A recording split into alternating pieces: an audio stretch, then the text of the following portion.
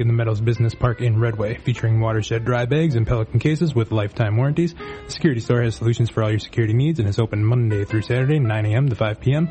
More information available at tss707.com or 923-2363. And also support for Redwood Community Radio comes from Blue Star Gas, located on Redwood Drive at Alder Point Road. Blue Star Gas provides propane sales and service throughout southern Humboldt, northern Mendocino, and Trinity counties.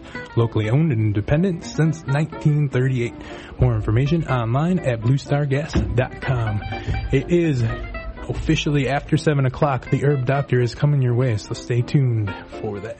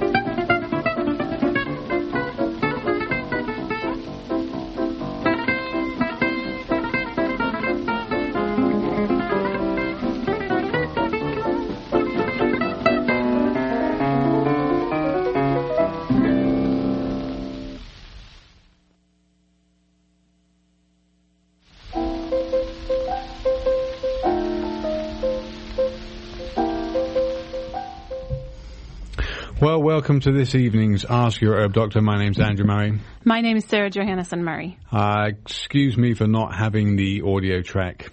Okay. Anyway, so thanks so much for joining us. As always, Dr. Peat is joining us on the show. Tonight's subject is going to be a subject surrounding longevity and brain foods.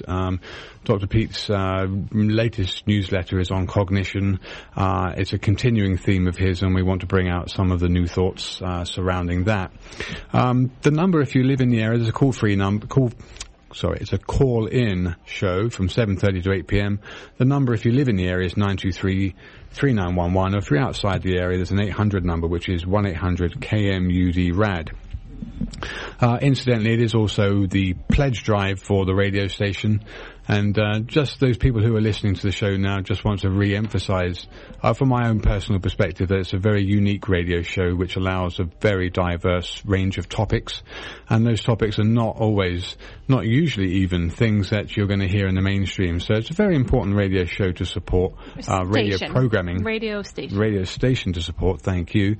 And, very much appreciate any pledges that people would like to make or sponsorship donations, etc. So we will be having a few brief interludes during the show and be talking about that. Okay, so I think without any further delay, let's see if Dr. Peat's on the air. Are you there with us, Dr. Peat? Yes. Hi.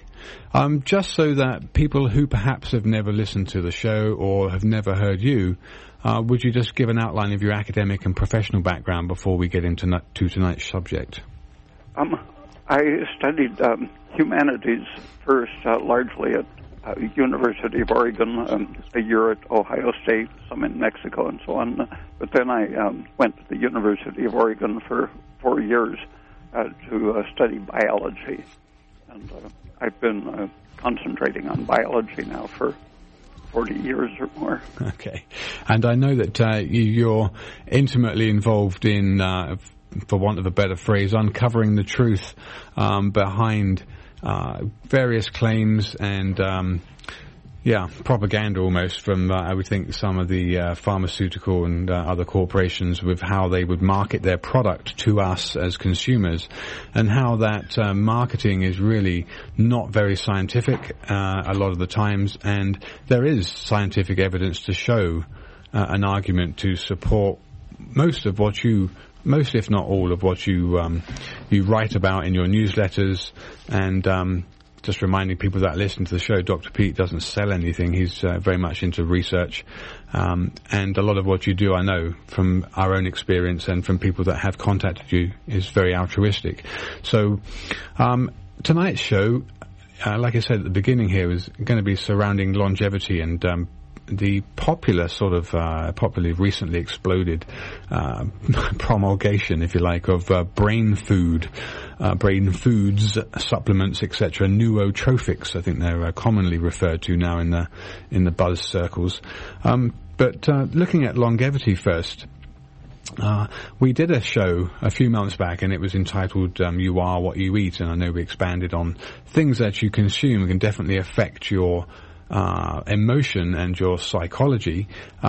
With respect to longevity, you've written in your recent newsletter that the intestinal tract of parrots and ravens contained only a few species of bacteria, and this positively correlated with longevity in these species, the intestines being a major source of toxin. And it was I was quite shocked when I saw it, because I know that ravens are carrion birds, and you would think that dead and dying tissue and rotting flesh would be a pretty good source of a wide range of bacteria. So in terms of bacterial toxins in the gut and the bacteria, what have you found about the intestinal population of bacteria?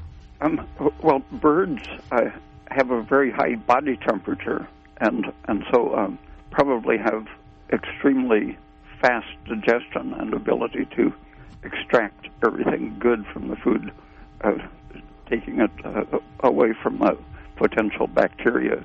So it's just so fast that bacteria don't have much of a chance at multiplying.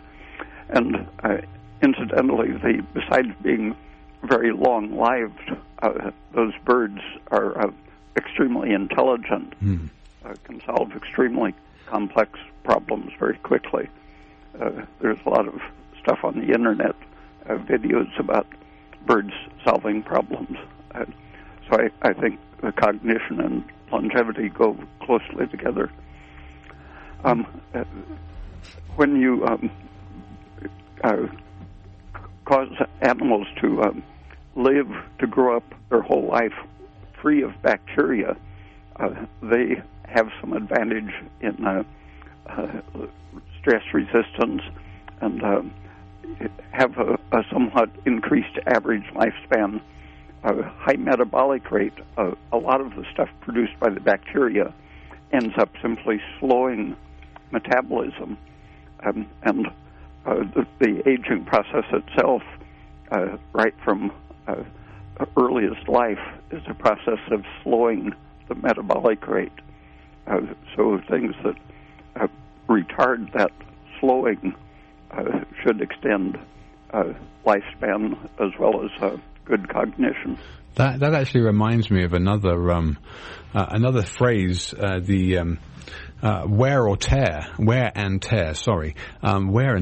and the relationship between activity and running at a high metabolic rate and running out of energy and or wearing out being kind of the opposite of what we're saying here about a highly increased metabolic rate being actually productively beneficial for the organism in terms of clearing waste material and or processing reactions that would denature toxins or clear waste, etc. When I was in grade school and high school, it was common opinion that if you were very active, had a high metabolic rate, that you would die young. And that always annoyed me, that people had the image of a candle. The brighter it burns, the shorter its life expectancy. Is this why a baby starts out with such a high pulse rate and is so warm and has that high metabolism, and then it's just aging that changes that? Puberty especially. It gradually slows down. When a calf is born, for example, its fats all through its body, including its brain, are highly saturated because the mother has been saturating the fats from the food. and so it's protected from the environment. And as its tissues absorb the polyunsaturated fats, its metabolism slows down, and you can see it in the ruminants because they start life extremely free of polyunsaturates. But human babies are, according to some fat experts, everyone is born deficient in the essential fatty acids, and so they advocate putting more of them in baby formula.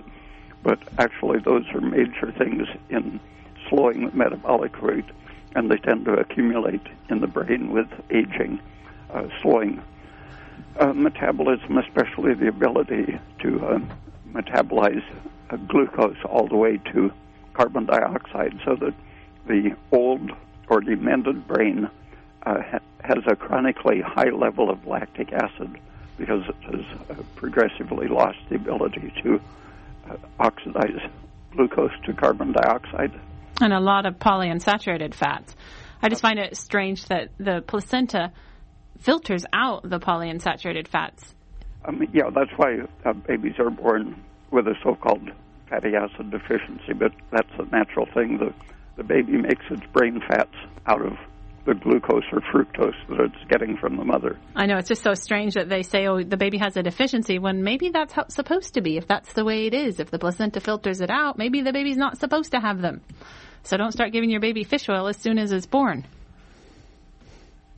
Yeah, there have been experiments with rats and dogs and other animals in which the mother is given a high unsaturated fat diet or a PUFA-free diet, and the babies have a bigger brain and better problem-solving ability when their mother was free of PUFA during gestation.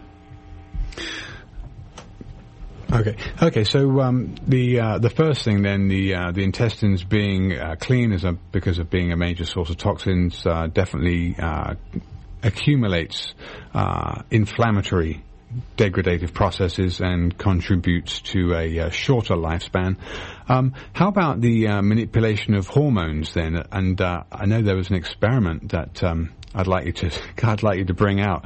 I know we can't do it to human beings, perhaps, or people off the street, but a fellow called W.D. Denklas did an experiment removing the pituitary gland, and this was shown decisively to increase life and reduce the rate of aging, and the hormones that are borne by both the anterior and posterior pituitary, things that I know you've mentioned lots of in the past, things like LH, FSH, TSH, and oxytocin, also very responsible for a lot of inflammatory processes. He found that in general the pituitary extract, if you injected it into an animal, slowed the ability to oxidize glucose, and so he called the death hormone the oxygen blocking hormone, and he tried to extract a specific protein. It was closely related to prolactin or growth hormone, but he never did identify a single protein, probably because several pituitary hormones do have some oxygen blocking function. Growth hormone is really an adequate model of what Denkla was looking for. He thought it was closer to prolactin, but that whole range of either prolactin or growth hormone can interfere with oxygen metabolism, and it's now widely recognized that the more growth hormone you have, the shorter your life expectancy. And I think doctors give patients growth hormone. Yeah. The famous Methuselah mouse is deficient, lacks the ability to produce growth hormone. And when they genetically modify mice so that they produce more than the normal amount, they're very short-lived. So just anything you can do. You don't have to do surgery on the pituitary. You can live in a way that reduces the activity of those hormones. For example, when you get hypoglycemia, and any stress tends to sharply decrease your blood sugar until you adapt.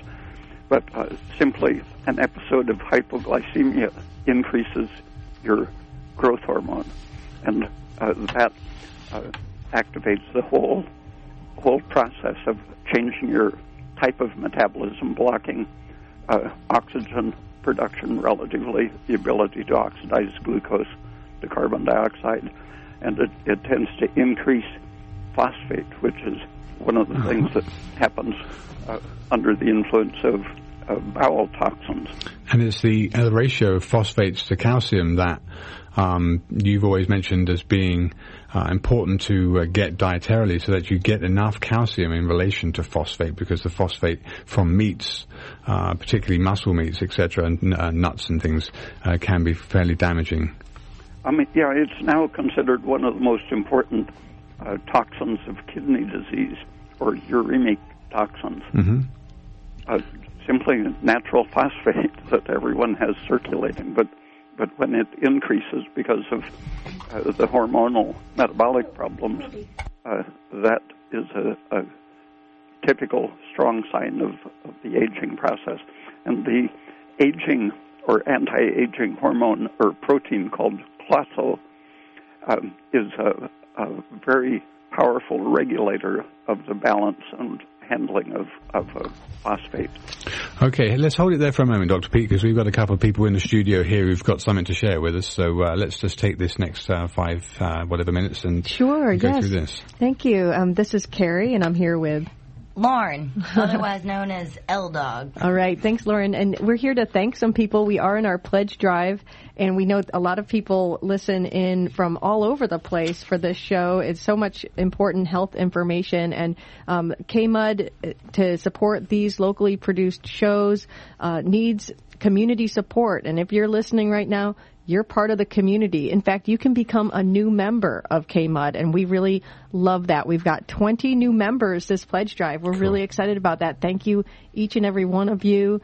And we've got some people to thank for their donations, and we'd like you to please consider making a pledge. You can pledge right online. There's a donate button right at kmud.org, or you can call 1-800-KMUD-RAD. That's 1-800-568-3723.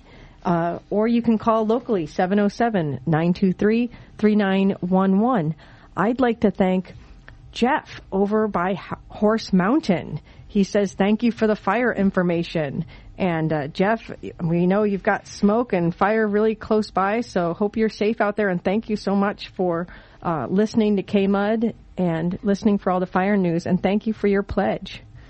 And we'd also like to thank Loris from Redway, who says thanks for the fire reports, and Tuesday is her favorite day. All right. Yeah, we've got the people have favorite days here all the time. So thank you, Loris.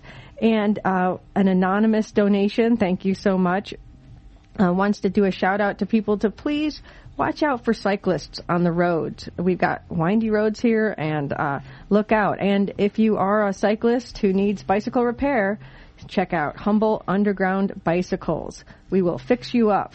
And they're good. I bring my bike tires in there to get repaired. So, if you make a pledge here and give us a call, you can give a shout out too. We love to hear what everyone has to say and their shout outs on KMUD. So thanks very much, and thanks for this show and all the important information. And Smokin' Moses from Myers Flat, and I'm sure Smokin' Moses knows to put your cigarette butts out. Don't just throw them outside, because bad stuff happens. Right. Thank you, Smokin' Moses. And we have lots of thank you gifts for people if you make a pledge tonight. And L-Dog has a special one just this evening. What do you have to offer listeners? Tonight it's perfect. Since it's the Herb Doctor show, I have a St. John's wort homebrew available for the next person who calls in and does the sustaining membership. Love to hook them up. All right. You've got Wonderful. that St. John's wort homebrew. One of a kind. Delicious. Can I ask you how you made it? I made a mash, and added some yeast and a little bit of magic, wand waving. I'm just kidding. Lots of love. Okay, cool. Okay, good. Well, did it change color? What color was it when it finished bright up? red. Oh, right. Bright red. There I was wondering, excellent, yeah. but the St. John's wort, it really brings out that red Yeah, hue. excellent. That's what you get when you infuse the flowers in a good quality saturated oil, or a jojoba particularly. Yeah, excellent. Great. Well, have a great rest of the show. We'll come back with more thank yous. I hope so. Please, we see the phone ringing, so we'll come back with more thank yous. Absolutely. That's what thanks it's all so about. much for supporting the mud. Thank you. Thanks for keeping it all alive. Okay, so carrying on with the topic of longevity and brain foods, I think actually before I start that up, I just wanted to mention that last month we did a little expose of two gifted young individuals who had an idea and they just followed it up and did an interview with 6 leading alternative scientists. Dr. Peat was one of them, and they had a Kickstarter, and they produced a documentary, and it was their goal to produce a full film all about some of the misleading thoughts in medicine and how medicine and science has kind of gone off the straight and narrow and become fairly deranged in its beliefs. And Brad and Jeremy Stewart and Brad Adams wanted to reach a goal of $35,000 for their Kickstarter to enable them to get to post-production, and then at that point they would have a very viable and tangible film to bring to bear and would get further funding and produce it. Well, they smashed the $35,000 record and they got $76,000 in their Kickstarter. So well done. Okay, so Dr. Peat, I wanted to also ask now about the anti-aging effect of the proposition that diluting your blood serum or your lymph can actually increase your lifespan because of removing toxins, and how the kidneys themselves, when the kidneys fail, how they can damage bowel function. And I was wondering, is it possible that we could practically dialyze ourselves, like patients go for dialysis when they're diabetic, etc.? Or what about bloodletting? Bloodletting. Aren't blood donors have an increased? Don't blood donors have an increased lifespan? Well, they have a lower iron, don't they? Yeah, at least a healthy lifespan. I'm not sure about the maximum, but they are relatively free of the degenerative diseases. And animal experiments have been done now for 75 years. Is one of the simple dilution experiments where they took out a dog's blood, centrifuged it, threw away the liquid part, put a saline solution back in to replace the red blood cells, and did that repeatedly. Wow. So that there were enough washings that the whole animal's body fluids had been turned over and exchanged. Wow. So a decrepit old dog of, I think, something close to 20 years became frisky. Wow. And really effectively rejuvenated. Wow, that's interesting. I mean, I guess then obviously there's no damage to the red blood cells from centrifuging them and or any other solid matter is not damaged by the G-forces, and it can be resuspended in a clean fluid. Yeah. Interesting. Wow. And the bowel toxins are always entering the blood and having to be removed by the kidneys, but they poison not only the kidneys, but the heart and the brain and the liver and the intestine in the process of being filtered out. And so the blood contains some of these toxins, including the normal lactic acid and phosphate simply in excess, as well as the specific bacterial toxins. But also, as these toxins affect the various tissues and organs, the body produces defensive reactions. And these defensive reactions including the pituitary hormones, become part of the toxic environment circulating in the fluids. And so the shift away from circulating renewal signals produced by the animal becomes gradually with age circulating stress signals rather than renewal signals. And so if you put young blood into an old animal, you're causing a slight shift back towards some of the renewal signals, but you aren't necessarily decreasing the age and stress signals. Wow. And that's very much like a bystander effect as well, right? Yeah, it definitely is the same process that happens in the bystander effect when you injure a cell or a particular region. For example, with a beam of focused ionizing radiation, X-raying your foot or hand or tooth or whatever, that tissue emits the signals which are the same as the aging and stress signals. And so the radiation damage is very similar to the process of aging, and the intrinsic regulatory processes, instead of increasing your ability to adapt, they start narrowing the way you're adapting. And it creates a vicious circle, for example, in which something interferes with your oxidation, and in reaction, that leads to lactic acid production instead of carbon dioxide. And the lactic acid is one of the toxins that turns on the production of nitric oxide, which spreads inflammatory signals and blocks the ability to use oxygen. So you get in that case, it's a very quick feedback process in which it just gets worse and worse unless something intervenes to either stop the production of lactic acid or of nitric oxide. Wow. Okay, excellent. I think if you were to ask people on the streets whether nitric oxide was bad for you or good for you, I think most of them would say that it was good for you. It's so wrong.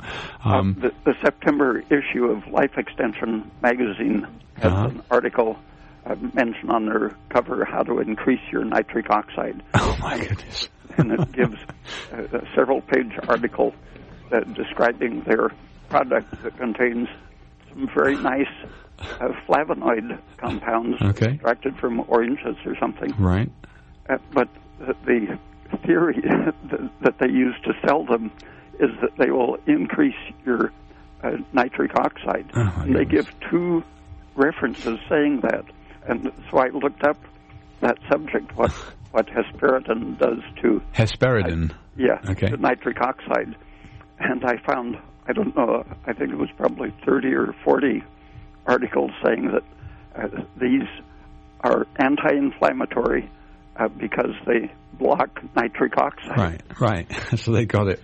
So people will feel better using them, but they're selling them on it as it's an increasing nitric oxide when in fact it's doing the opposite. Yeah. Whoops. I wonder that I wonder if the editor might appreciate the comment. Okay. I know. Someone should write to the editor of Life Extension magazine. Okay, you're listening to Ask Your Herb Doctor on KMUD Galveston 91.1 FM, and from 7:30 till the end of the show at 8 o'clock, you're invited to call in with any questions either related or unrelated to this month's subject of longevity and brain foods. I think in the next half an hour here, we'll get into some of the brain foods. People might have heard about them. People might have used them. I know Dr. Peat certainly knows what he's talking about, and some of the science that might support some of these brain foods. I know that he would have alternative information that I think people should be aware of. Some of them are very innocuous. Some of them have a very good background.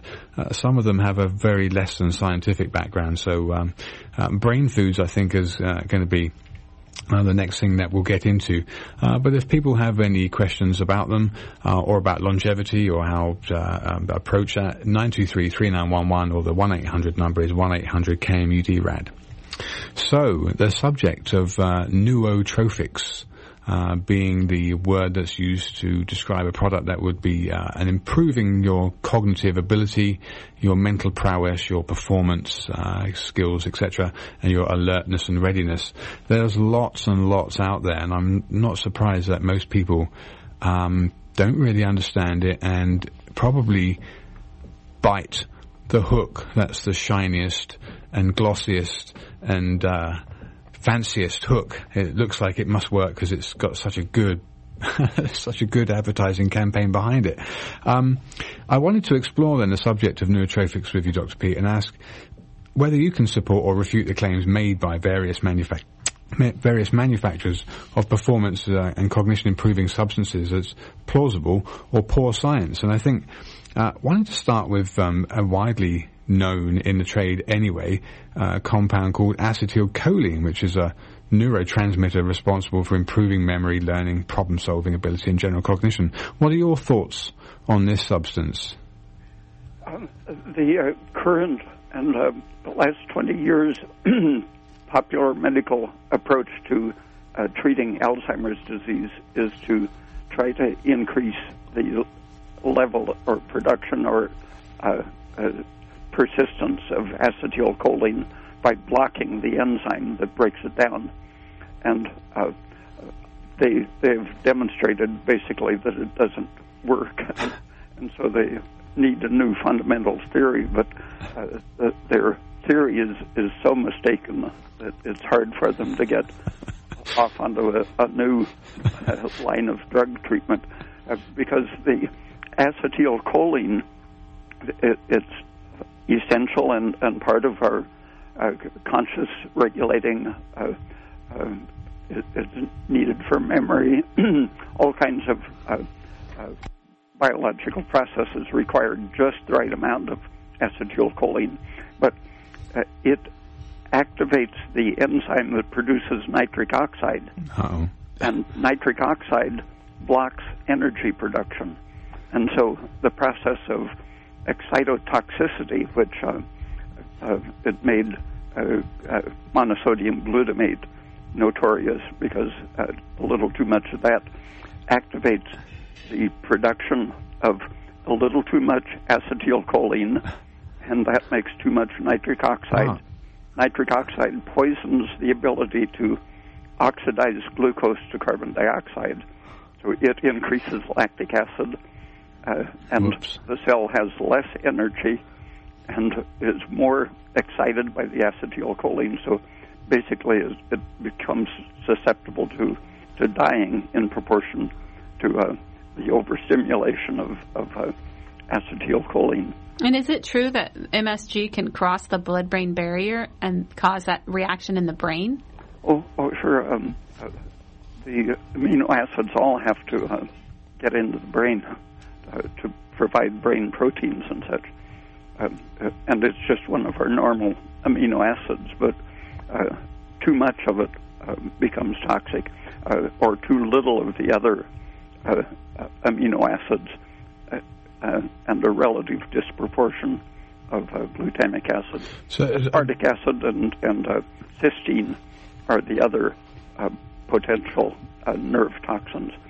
Again, by increasing acetylcholine, which increases nitric oxide, blocks oxygen metabolism of glucose. Oops. So another good case in point of more is not better. In your opinion, do you think most people have enough acetylcholine in their systems? Yeah, actually, I think the tendency with aging is to have too much. Right. The shock reaction is for over 100 years now. There's been evidence that overactivity of the vagus nerve and the parasympathetic nerve system produces shock, that it's the essential factor in shock.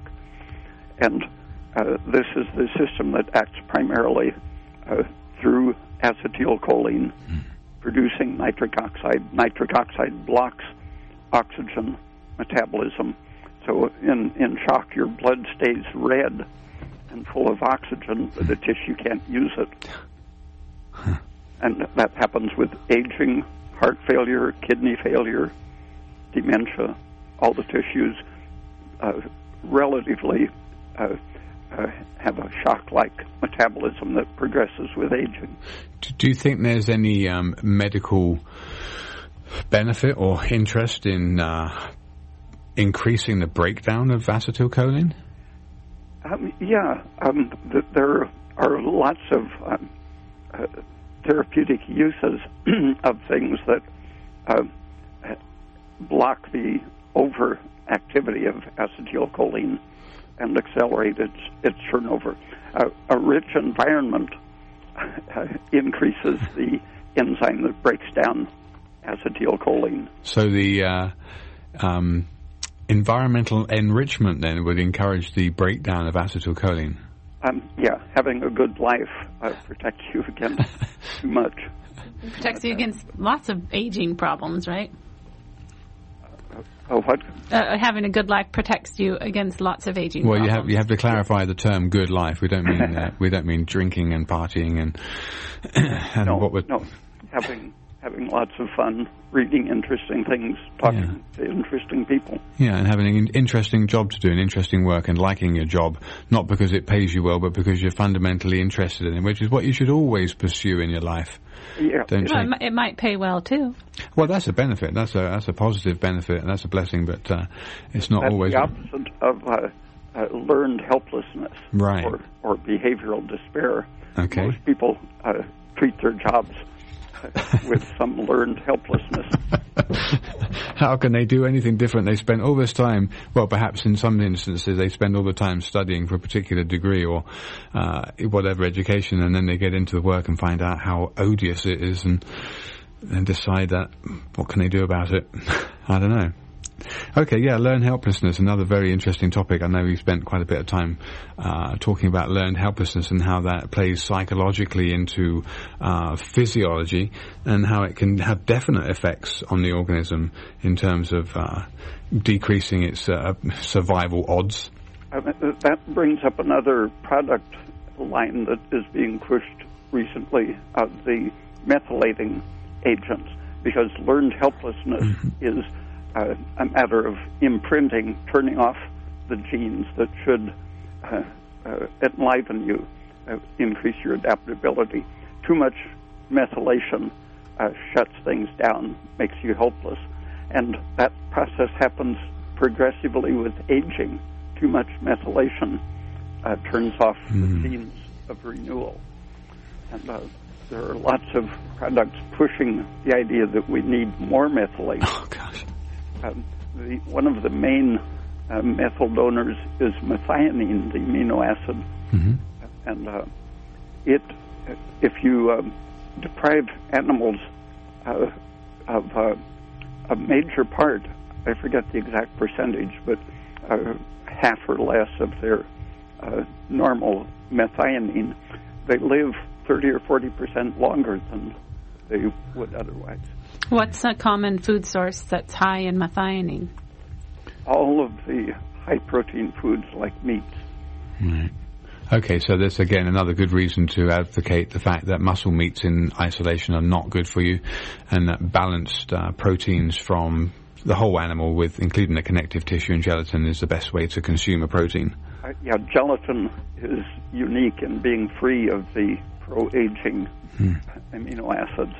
And another bad thing about meat is its very high ratio of phosphate and calcium. Right.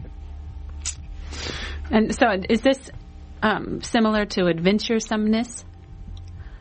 To what? Adventuresomeness. It's a phrase that my dad's always using, that he reads articles about people and cultures that have more adventuresomeness than others. More adventure, They're into adventure. That's what environmental enrichment. An enriched environment gives you the opportunity to have adventure every day. Yeah. Good. Allows your brain to grow and to seek new opportunities and with limitless potentials. That's what life should be all about. Okay, there's a little one-liner I just wanted to mention here, which kind of really supports the whole energy metabolism, or the increased energy, increased metabolism being very pro-life. Was that there's a little sentence here that was I think it was part of your newsletter, Dr. Peat. You said that heart rate corresponding with academic standing in elderly patients improved when their pacemaker was turned up. They had noticed that people with a faster heart rate had higher academic records, and they thought maybe it was just a better brain circulation.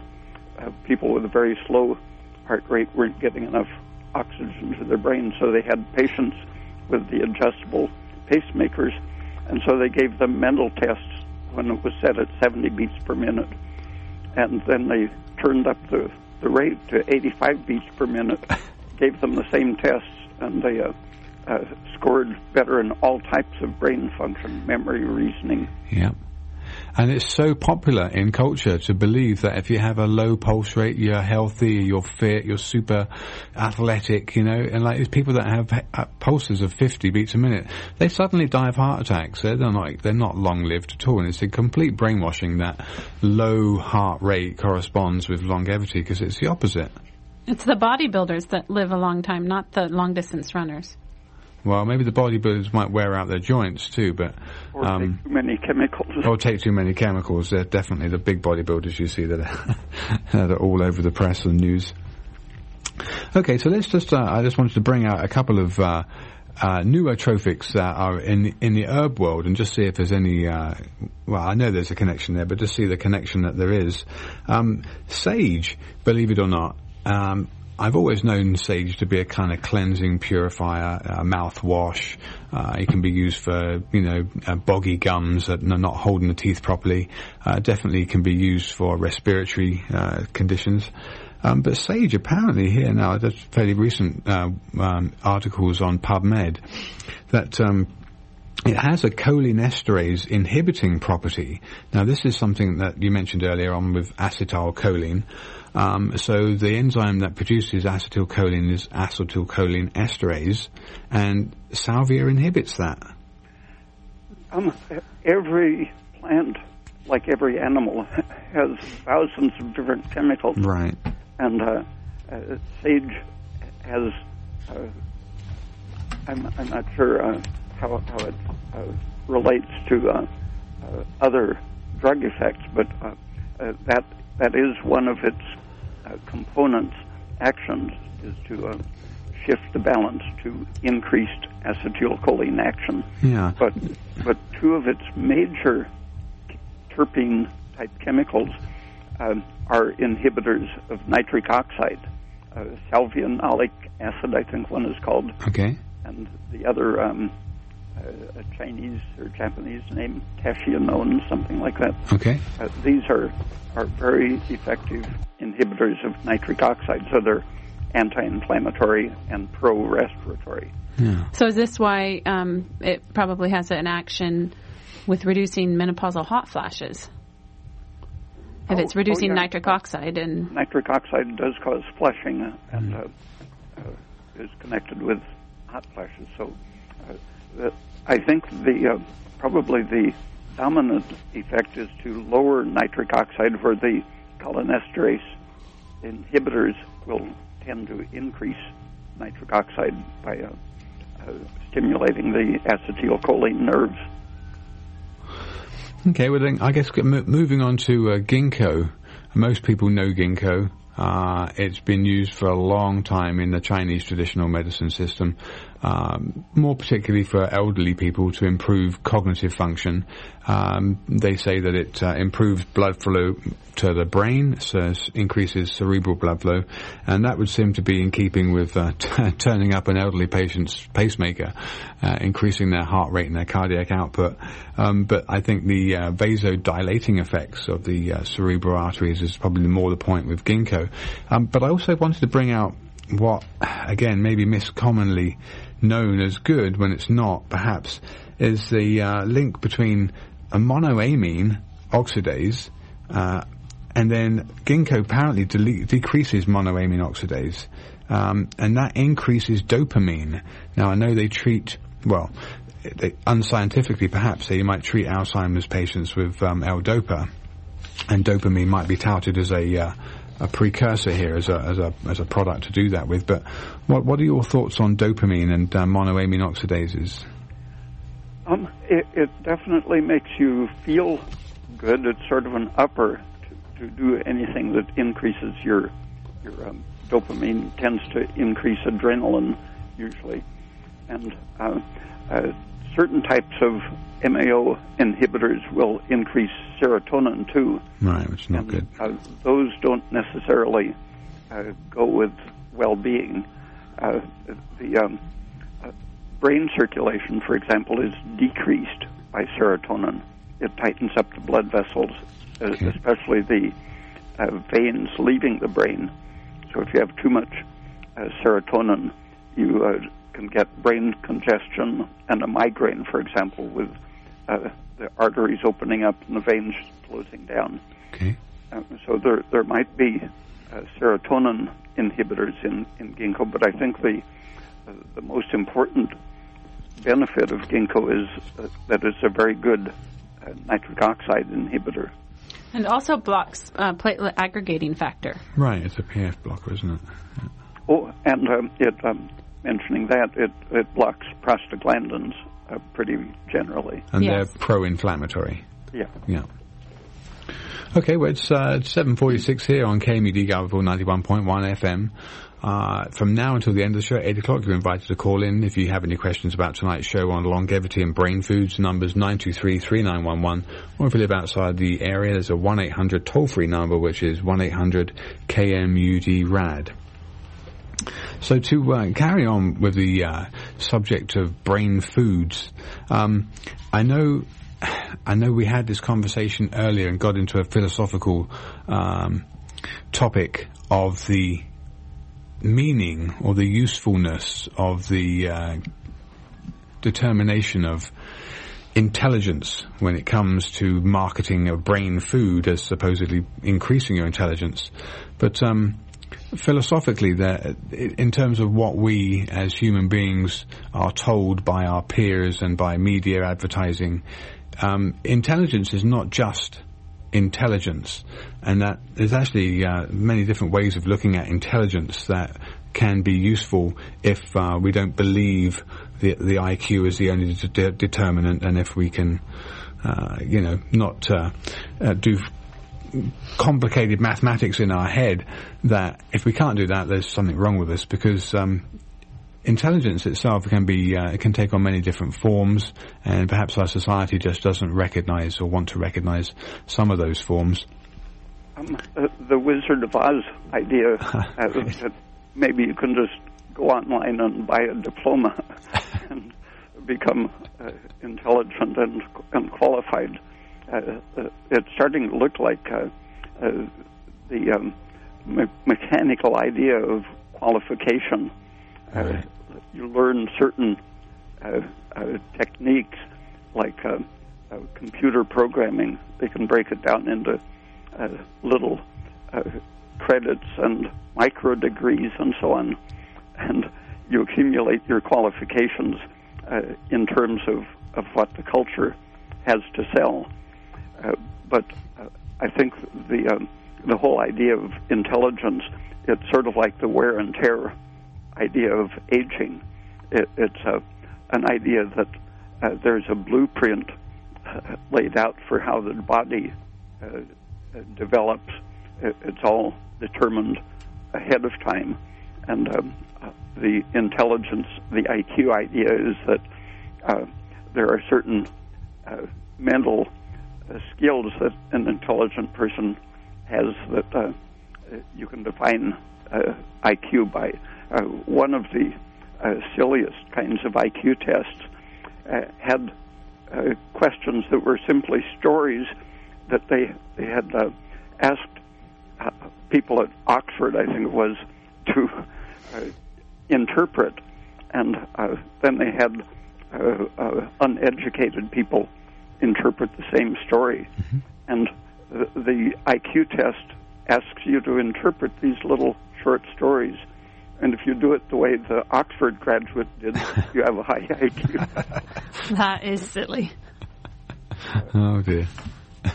So a lot of products are being sold with the idea that if you take them, you'll become clever in these ways that will make you compete in the society. Yeah. But if the society is set up in an irrational way, then it's not intelligent to succeed in terms that the society presents. Yeah, that reminds me of the caste system in India. I read a BBC News article just the other day about a chap in India who had 6 degrees. He had a couple of master's degrees in various different subjects. But unfortunately for him, he was of a certain caste. He was of a caste that actually was, I forget the name that they gave them now, but they were basically a caste that was relegated to cleaning up human waste. And no matter how many degrees this chap had, and he got time off to go to university and to study for his exams, etc., and he passed one after the other, and they started getting wise to him wanting all this time off and started to try to block him, but he actually just protested against it, and eventually he won and was given the time off to do these extra degrees, and they still wouldn't do anything about him in terms of his social standing, because they'd already compartmentalized him. And that's very much the opposite of what we talk about with environmental enrichment and the kind of things that can bring to society as a whole, and also to individuals that can then affect other individuals. Very much a kind of a brainwashing of systems of a certain type of belief. The nootropic people are really committed to the idea of intelligence as competition, right, to gain status. But I think there's a more general idea of consciousness and intelligence that applies to life in general, that it's an appropriateness of the way you live, which is intelligent, not the skill you have to fit into whatever you might encounter in the society. It's the ability to decide whether you want to fit in or not. Yeah. I think also the quotient here of fitting in terms of feeling alive and well, I think is very important. And obviously, we've talked at length in the past about various toxic insults in our food supply, in our environment, what people consider normal in terms of their pastimes or their free time or their occupation or just in their thoughts. And, you mentioned learned helplessness and the kind of inescapable stress and the kind of events that promotes. But just having an open and free outlook, and or like I said, a job that not necessarily pays well but that you really enjoy, is so much more important. And in terms of IQ, as you've mentioned, it's a really false, in a lot of ways, a false system of determining intelligence, and that society itself is very much molded, unfortunately, by the huge corporations that surround us, selling whatever products they have to offer. And so when I started looking at nootropics, it's a pretty endless sort of list, and it's gone on from one to the next. And I know that Life Extension magazine definitely promotes a lot of life-promoting products. And so there are definitely some products, of course, that, like you mentioned, things like thyroid, things like pregnenolone, basic anti-stress chemicals, compounds that are naturally produced by the body to offset the toxic effects of stress and the inflammatory effects of stress. And vitamins are important. Yeah, I was going to mention B12. I know you mentioned B1 and then B12, fairly realistically important, anti-stress and thereby perhaps, memory or cognition enhancing products. A niacinamide. And caffeine if it's used properly. But a lot of people are thinking of caffeine as a legal version of crack cocaine, and it shouldn't be used as speed. It should be used as a food. It should decrease nitric oxide exposure, and so it should have anti-aging properties. But if you take it on an empty stomach, it will drop your blood sugar, turn on nitric oxide, and cause aging stress. So have caffeine after you've had a big meal. Yeah. I just want to bring out one particular herb just because it's kind of pertinent to the subject of nootropics or performance enhancing, and it's actually under the umbrella of the general term adaptogenics, which was coined and by Russian research when they were looking at cheap alternatives to drugs that they perhaps couldn't produce in the 50s for their space program. They were very much into looking at plant sources, and the ginsengs obviously are one of those kind of crowning products that you think about when you think about both longevity and enhancing mental performance, etc. But that resistance, that term adaptogen, coined to describe a compound that improved the organism's resistance to stress. So the Korean ginseng, Panax ginseng, is one of those things, obviously, that I think of, along with Eleutherococcus and several other ginseng species. Okay, I kind of think that's coming towards the end of the show. I think we want to just do another shout out here. Do you want to come on in? Oh, somebody's on the phone, are they? Well, we've got 4 minutes. I don't think we can take it because it's going to push us over 8 o'clock, and there'll be unhappy people. But perhaps if they want to call in, I'll take the call afterwards. Perhaps we can do that. So thank you so much for your time, Dr. Peat. Okay, thank you. I just want Thank you and good night, Dr. Peat. Good night. Okay, so I just want to let people know in the next few minutes here a little bit more about Dr. Peat, how they can find out about him, read his work, look at some of all the stuff that he's published, get a feel for him from the shows. Hopefully, at any moment soon, perhaps within the next month, the website that we have will be updated, and it is my intention to post all of the audios that we've done with Dr. Peat. I think there's getting on for 50 at least of them, and publish those for people to freely download and listen to. Dr. Peat's website, www.raypeat.com, is full of articles, fully referenced, all of it's his research, his own unique way of looking at all the pieces and bringing together a cohesive framework within which to understand what medicine so often tries to hit with a hammer with a single drug in large amounts, or toxic drugs that have negative effects.